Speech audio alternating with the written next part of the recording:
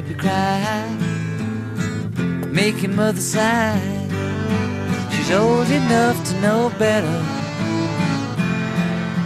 The king of Marigold was in the kitchen cooking breakfast for the queen. The queen was in the parlor playing piano for the children of the king. Cry, baby, cry, making mother sigh. She's old enough to know better, so cry, baby, cry. The king was in the garden picking flowers for a friend who came to play. The queen was in the playroom painting pictures for the children's holiday. Cry, baby, cry, make your mother sigh. On this day in 1968, the Beatles release The Beatles. It was the 9th studio album. It featured 30 songs. Featured a plain white sleeve. It was also known as the White Album. The cover contained no graphics or text other than the band's name. It was intended as direct contrast to the vivid cover artwork of Sgt. Pepper's Lonely Hearts Club Band.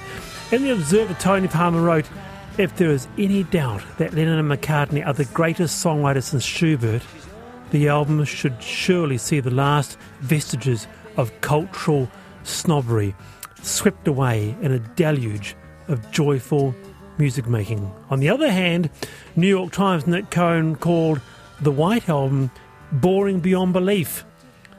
I don't know where you two stand on this. I personally, Peter Field, am a massive fan of the White Album. How about you? It's hard to explain how a band can be that prolific, and every single song seems to have something in it, from Revolver and Rubber Soul right through to Let It Be. Every single song is a gem.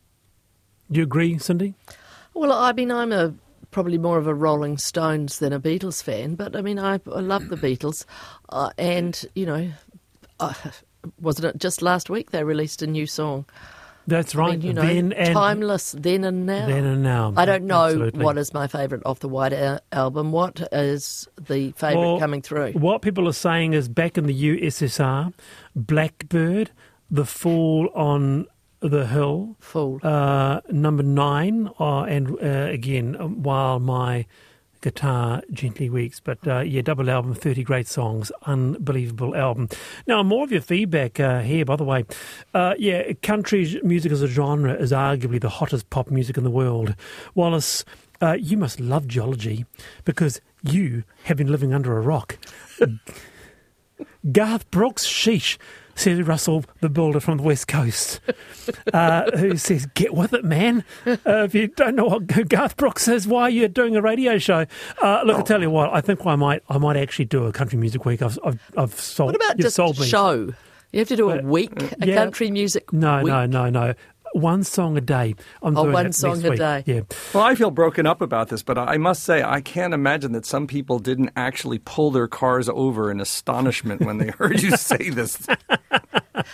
Now, regarding the free lunch, paying a meal allowance would cost as much for workers. Physical work is demanding and important to be nourished for health and safety. Feed them all the pies in some way they want. The panel, NZ National. Well, would you ever go into work if you were given unlimited annual leave? Indonesia for 6 months, seeing the historic sights of Europe for a whole year. But thinking about businesses, is an unlimited annual leave policy a good idea? One New Zealand workplace has tried it out as a way of attracting and keeping good staff, and this became news because last week yet another company, a smaller company, said they have just introduced unlimited leave. With us, we have sometime panellist actually, but also Chief Executive at Rocketworks, Dean Hoare. Dean, good to have you here. Kia ora. Thanks for having me. Well, Dean, so you tried this quite early on, actually. You're a bit of you broke the mould in this by offering it.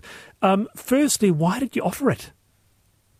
Well, we were wanting to attract a lot of really good staff. So making video games is a very technical process, And it definitely started out as a really good way to just attract and retain good staff. And how did your unlimited annual leave policy work? So initially when we started, it applied just to everyone. So essentially, you still had to get leave approved, but we basically stopped counting the balances. One important nuance, I think, for the New Zealand side of things is making sure that people actually take the leave.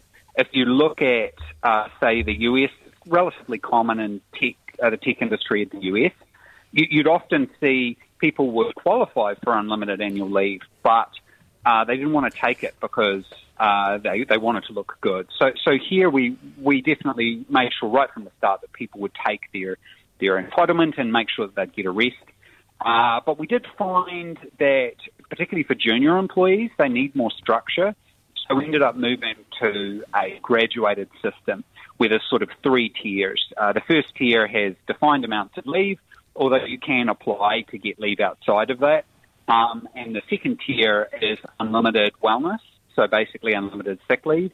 And then finally, the third tier is unlimited of all kinds of leave. Oh, I see. That's interesting. And you are a bigger company than this other company that was based out of Dunedin. Well, we got the person on the panel because Cindy Mitchener, you are a recruitment executive. You have some thoughts on this.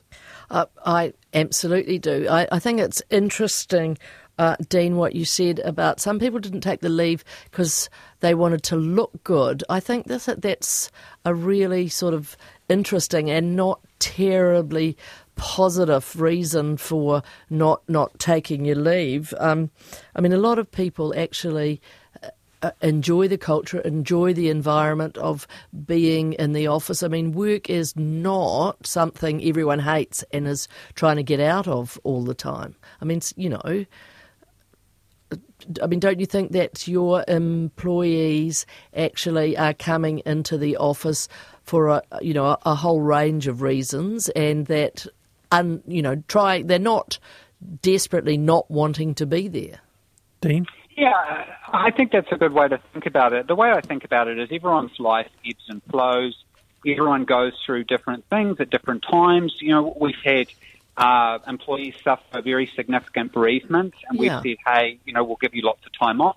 And in some cases, sometimes they've ended up coming back and saying, look, I really want to come into work and get back to some normalcy. So I think a lot of it starts with having a conversation. So even when people want to take leave, what we try to do is just take the number off the table and stop people obsessing about how many days leave they had, and start to think about the reasons why they're taking leave, the reasons they might need a break, and the things that are going on in their life.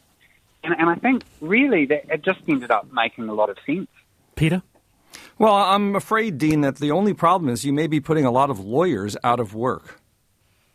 I don't know about that.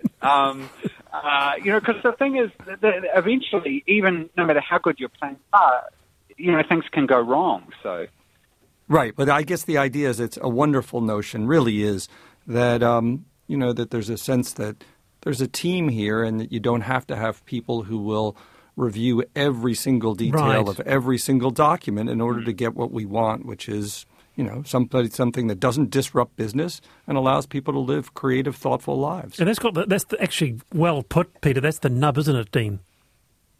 Yeah, I think so. It's and I think with a lot of things, same with 4-day work weeks and that, I think it's definitely worthwhile having a conversation about and maybe turning over some of our preconceptions about what works and what doesn't. Look, absolutely. It's actually about outcomes, not output or days in the office. Outcomes and trust. The more you can, work with your team to say, here's where we want to get to, and everyone's going to have a different pattern or a different pace to get there. Trusting them to get there, I think, is only going to make for a really rewarding workplace, and therefore your ability to attract really good staff. Culture is so important. When I ask candidates, what are you looking for in your new job? Really? They say, I'm looking for a culture and an environment that I am going to enjoy. Yeah, someone says, I think the issue of unlimited leave and unlimited annual leave is ridiculous. Many wouldn't take it and would feel embarrassed. I certainly would. I buy leave and am clear with my team as to why I take leave. But I'd find that hard if unlimited. Interesting text there, Dean. Yeah, one of our biggest struggles is getting people to take the leave. So we almost have to kick. So we have a shutdown period that we make people, away from the office. But even then, we actually get a lot of people who'll say, "Hey, I'd really like to work through that period. It's quite quiet." So, some of our bigger challenges is actually making sure people get a break. We're a very creative industry, so even though people want to work, sometimes we really need to say, look, you just need to go and, go to the beach and chill out. I think, Dean, that the best move you could make would be to play country music on the radio at work for everyone. Now that's good for everyone culture. would go on leave. Would you do that, Dean? I don't know whether I'm allowed to control our music choices at work. I think our COO does that. Well, let me ask you one question then, Dean. Have you heard of Garth Brooks? Oh, I've heard of Garth Brooks. Oh, okay. Definitely. I've probably got a few on my playlist. Oh, Yep. There you go. All right, You're digging deeper, Wallace. All right. Hey, kia ora, Dean, as always. Nice to have you on. Speaking of country music, a West Coast hokitika here. We have great country musos. Al Hunter, the Hetheringtons, the Coal Rangers, and then they taught their kids. It goes on. Jody says, don't forget amazing contemporary singer-songwriters in Aotearoa who are amazing in the country, like Tammy Nielsen, Marlon Williams. Looking forward to Country Week, says Jody. So it looks like it may well be on. So, but is Marlon Williams a country singer? I don't know. Is he? He's an actor. He's in a movie we just saw called Bad Behavior, by the way, which was quite interesting. Yes. Film. But, I he's a recommend it. fabulous singer and songwriter. But, would you class his genre as country? That's a good point. I'll find out next week.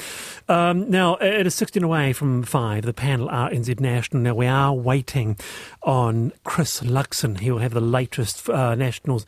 Chris Luxon, he'll have the latest for us on the coalition. So he'll be doing a stand-up in a few minutes. But to this, let's go to Wellington now, because Wellington is doing Christmas a little differently this year. It's raised eyebrows, fair to say. A Christmas tree on Courtenay Place, well, it's made out of traffic cones, road traffic cones. You heard that right. Not only that, there are owls wearing high-vis jackets. Wellington City Council's manager of city events, Stephen Blackburn, said it represents the city's different infrastructure projects. Is it in the hard work spirit of where our wonderful capital is thinking, or is it actually a Christmas shocker? With us is Wellington City Council Councillor Rebecca Matthews. Rebecca, kia ora. Let me ask you this. How has it gone down with the locals?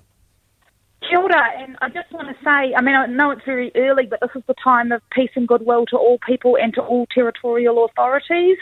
So I think there are mixed views about the road cones, and there has been a little bit of outrage and a bit of hand-wringing, but also some people have embraced it, and there's a petition calling for a road cone star to go on top of the road cone tree. So I just want to shout out to Jethro. It does only have 9 signatures so far on change.org. I at first glance, you know what, I quite liked it because it sort of spoke to that reuse thing, and it was a bit different. It was a big ha, Wellington road cones, of course. But then I thought, well, hang on, Rebecca, it's been such a year. Where the hell is your and your council's Christmas spirit? Well, I think that the Christmas spirit is there, but it also have a sense of humour, and we're poking fun at ourselves, and that's always, to me, the best jokes if you're going to take the mickey out of yourself. And I think that maybe we're just kind of helping to rewire people's brains, so they're going to have a more positive associations with road cones when they see them next year. And good luck with that. They'll think of brandy snaps and presents. I think that whole comment about rewiring people's brains is very relevant. When I read this, I thought, what sort of drugs were those people on? Because this is seriously, hysterically, cynically bad. I mean, it is just, are you absolutely crazy? This is rubbing our nose in the thing that we hate. We hate the traffic stoppage. We hate the road cone. So now you've said, have this. Merry Road Cone Christmas. Rebecca, how could you? Well, maybe we should all just have a little bit more of a sense of humour about things. I've got a fantastic sense of humour. Have a laugh, Cindy. It's a victimless crime. It really is. I mean, this is so crazy. It is really funny, you know. All right, let's go to the city. Let's go to that other city of road cones, Christchurch. Peter.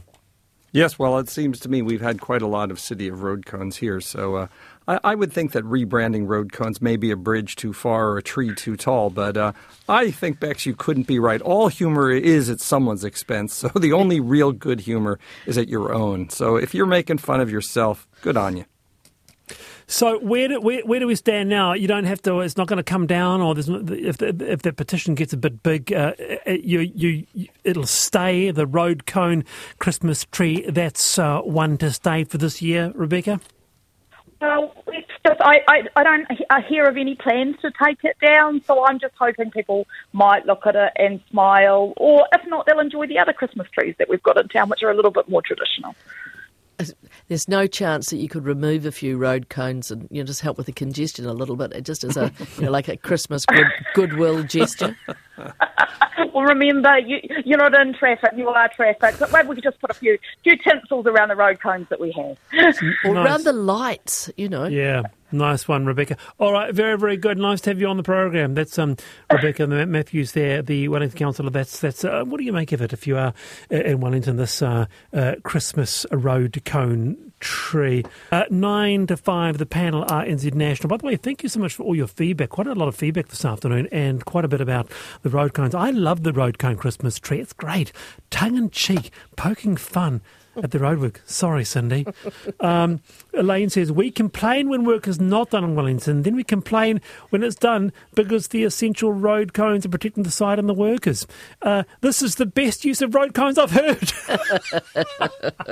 Well, I mean, it is funny, isn't it? But really, Yeah, exactly. It's 8 to 5, the panel, now Black Friday. It has become a shopping phenomenon, apparently, akin to Christmas.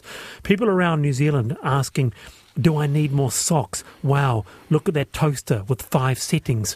A recent Black Friday report from price comparison website Price Spy found that despite the cost of living crisis, Kiwis plan to spend 10% more on Black Friday than last year, rising from $731 to $806. But buyer beware, Black Friday prices, they could even be higher.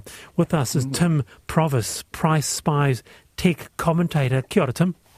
Kia ora. Thank you for having me on. It's a pleasure. Can I jump straight to that? Because that would become a real surprise to many listeners that the great Black Friday, which we hold out for often to buy those socks, those prices might be a bit higher. Yeah, we do have we've had a look through, and 15% of all the products that we have on Price Spy, they're susceptible to what they call a fake sale or a roller coaster pricing, where they slowly just trickle up over the 60 days, and then as soon as that Black Friday special happens, they drop it 50% off, but it was already low. But we don't know because they changed it up last minute. Well, that's a jolly cheek, Cindy. Look, I am so sick of these commercialised sales days. I mean, Black Friday, when did that start? We have Halloween sales, we have Easter, we have Christmas, we have Boxing Day, we've got Mother's Day, we've got Father's. I was about to do that. I was just about to do that, Peter. But can I just jump back on you? Our hard-working retail sector will say, we need it, like anything. But, people's research, I believe, has shown that the sales, all they do is bring sales forward. So somebody was planning to buy something anyway, but they think that it's a bargain, so they buy it now, not later. Stay there, Tim. Let's bring Peter in. Yeah. Yes, well, I do think that there's an important psychology. People shop for pleasure, and if they think they're getting a good deal, they love it the more. So if people, Cindy, think they're getting a bargain, let them have their dreams. And the road cone Christmas tree. Tim? Yeah, I mean, we're all entitled to our dreams. They're free. But so a discount that shouldn't be there. You know what I mean? So, yeah, and but by all means, don't I don't want to be the Grinch who stole Christmas cones. But but you know what I mean? Like there are sales out there. They are there. But it's just, we just need to be a little bit more cynical and curious about where those are they actually sales, and that's what we do at Price Buyers. We have a price history of everything, so people can have a look at how much it was in June, July, August, all the way back to when it released, and then you can make your judgment from there. Well, I think it's very important information, quite frankly, very important, and a good thing to talk about, because I don't want to be duped by prices. I think it's a shocker, but also, hands up, I am going to be buying socks and undies tomorrow because I want to get them cheaper. I thought it was a tech sale. But Tim, could retailers, could it be compulsory for them to display 6 months worth of pricing? Well, I mean, it wouldn't be that hard. It's just not a bad idea. A little card.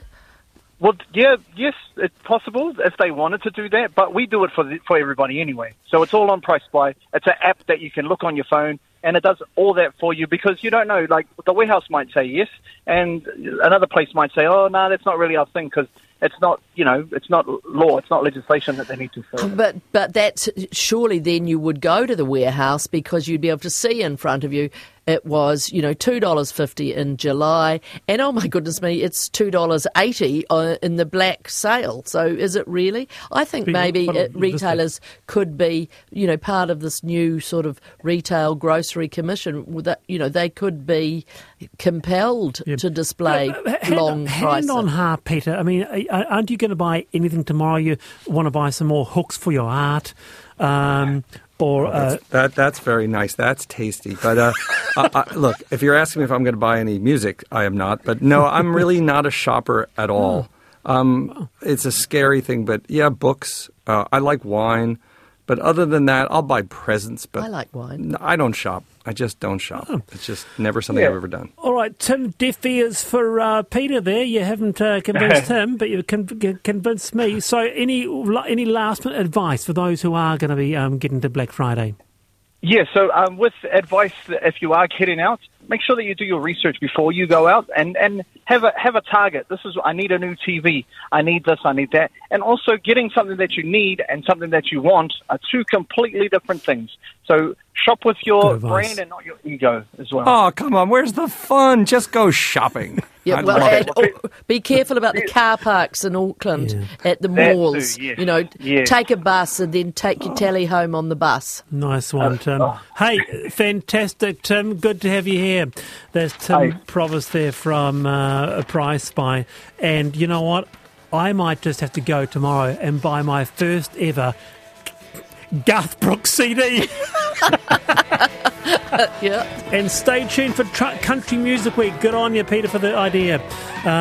Peter Field and Cindy Mitchener, you've been fantastic. Taking you out with Garth Brooks, Lisa Owen on the latest with Checkpoint. I'm Wallace Chapman. See you tomorrow, 3:45. Thanks, Wallace.